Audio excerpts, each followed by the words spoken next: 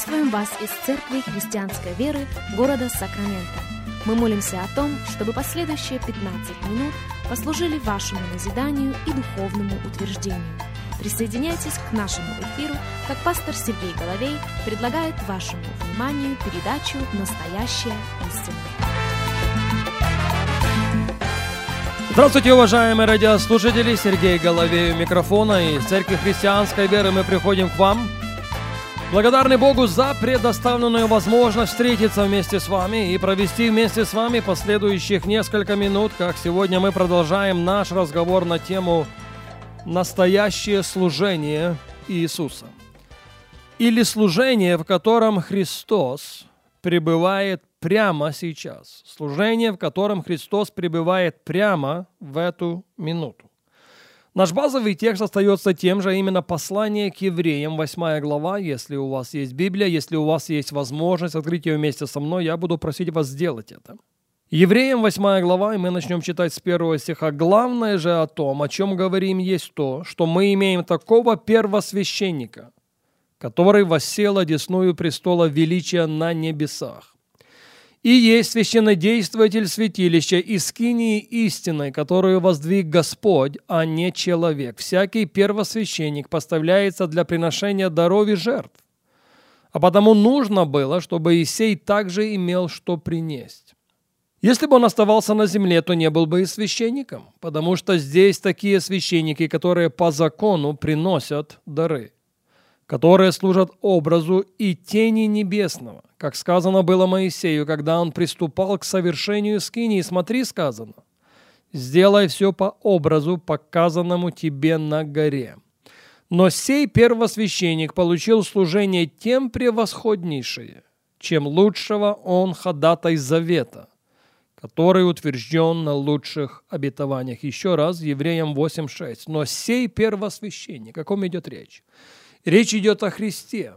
И о Христе, как о первосвященнике, автор послания к евреям, отзывается неоднократно. К этим местам Священного Писания мы обращались не один раз. К примеру, Евреям 2:17 он назван первосвященником милостивым и верным.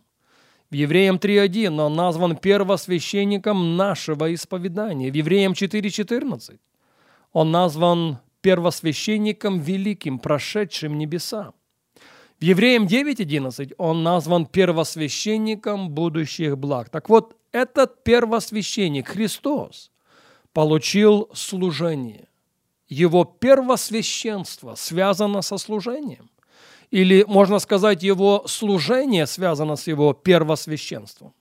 И сей первосвященник получил служение тем превосходнейшее, чем лучшего он ходатай завета, который утвержден на лучших обетованиях. И в этой серии радиопрограмм мы с вами отвечаем на вопрос, в каком же служении Христос пребывает прямо сейчас, прямо в эту минуту. Евреям 7:24-25, текст, к которому мы неоднократно обращались. «А сей, как пребывающий вечно». О ком речь? Речь в равной мере о Христе Иисусе. «А сей, как пребывающий вечно, имеет и священство непреходящее, посему и может всегда спасать приходящих через него к Богу, будучи всегда жив». Слушайте внимательно. «Чтобы ходатайствовать за них». Если кто-то ищет ответ на вопрос, в каком служении Христос пребывает прямо сейчас, вот он текст из послания к евреям, из 7 главы, провозглашающий, что Христос ходатайствует за нас. Это его служение. В нем он пребывает прямо в эту минуту. Римлянам 8:34 Христос Иисус умер, но и воскрес. Он и одесную Бога, он и ходатайствует за нас. Если он по правую сторону своего Небесного Отца, ходатайствует за нас, если он по правую сторону своего Небесного Отца ходатайствует за нас прямо сейчас, то о чем? О чем он молится? Как выглядит его молитвенный список? На что он делает ударение? Что им же самим поставлено во главу угла? Я полагаю, что ответ на этот вопрос, Или лучше сказать, ответ на эти вопросы мы находим с вами в Евангелии Иоанна в 17 главе, в так называемой первосвященнической молитве Христа Иисуса. Хотя других у него не было, потому что он первосвященник навек по чину Мелхиседека. Можно еще раз прочитать или процитировать для вас 9 стих 17 главы, Иоанна 17:9. «Я о них молю, не о всем мире молю, но о тех, которых Ты дал мне». Христос молится о своем ближайшем окружении, о тех, которые провели с Ним последние 3,5 года. В 20 стихе мы читаем, та же 17 глава Евангелия Иоанна, «Не о них же только молю, но и о верующих в Меня по слову их». То есть Христос в 17 главе в равной мере ходатайствует за нас с вами. О чем? Традиционно принято полагать, что в 17 главе Евангелия Иоанна Христос молится исключительно о единстве верующих. Но это не так. Кстати, он молится о единстве верующих, но он не начинает свою молитву с просьбы к Небесному Отцу о единстве верующих. Вот с чего он начинает. Евангелие Иоанна 17, 1, 2 и 3. «После сих слов Иисус возвел очи свои на небо и сказал: Отче, пришел час, прославь Сына Твоего, да и Сын Твой прославит Тебя, так как Ты дал Ему власть над всякою плотью, да всему, что Ты дал Ему, даст Он жизнь вечную.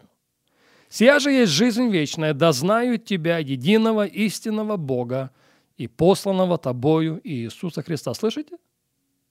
Вот с чего начинается его так называемая первосвященническая молитва. Еще раз, Иоанна 17:3. «Сия же есть жизнь вечная, да знают Тебя, единого истинного Бога и посланного Тобою Иисуса Христа». Он молится, он ходатайствует о том, чтобы те, которые уверуют по слову их, по слову Его учеников, постоянно возрастали в познании Бога.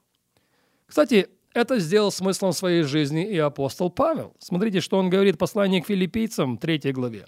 «Да и все почитают считаю ради превосходства познания Христа Иисуса, Господа моего.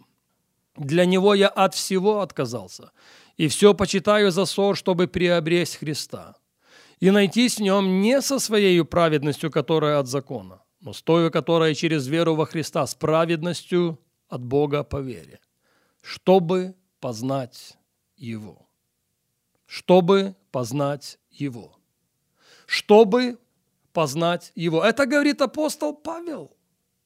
Это говорит апостол Павел, который оставил для нас огромнейшее духовное наследие. Авторство 2/3 Нового Завета принадлежит ему. И при всем этом он признается: «Я все еще хочу возрастать в познании моего Господа и Спасителя». Если это было важным для него, это было важным для него и с той позиции, что он неоднократно об этом молится и за других верующих. Мы уже обращались к Ефесянам в 1 главе, где в 15, 16 и 17 стихах он говорит так: «Посему и я, услышав о вашей вере во Христа Иисуса и о любви ко всем святым, непрестанно благодарю Бога за вас, воспоминая о вас в молитвах моих». Он молится за верующих. Он молится за тех, которые провозгласили господство Иисуса Христа в своей жизни. И о чем же он молится? Чтобы Бог Господа нашего Иисуса Христа, Отец славы, дал вам духа премудрости и откровения к познанию Его. О верующих, о святых, о тех, которые провозгласили господство Иисуса в своей судьбе. Он говорит: вам надо, кричаще необходимо, постоянно, негромко сказано, ежедневно возрастать в познании Бога, в познании Его воли для своей жизни. Смотрите, как созвучны с этим слова апостола Петра, 2 Петра 1, 2, 3. «Благодать вам и мир да умножится в познании Бога и Христа Иисуса Господа нашего, как от божественной силы Его даровано нам все потребное для жизни и благочестия, запятая, через познание призвавшего нас славою и благостью. Нам даровано все потребное для жизни и благочестия, но мы получаем все потребное для жизни и благочестия как результат нашего познания Христа Иисуса. Время не позволяет нам говорить об этом сегодня, и к этой мысли мы возвратимся на нашей следующей программе.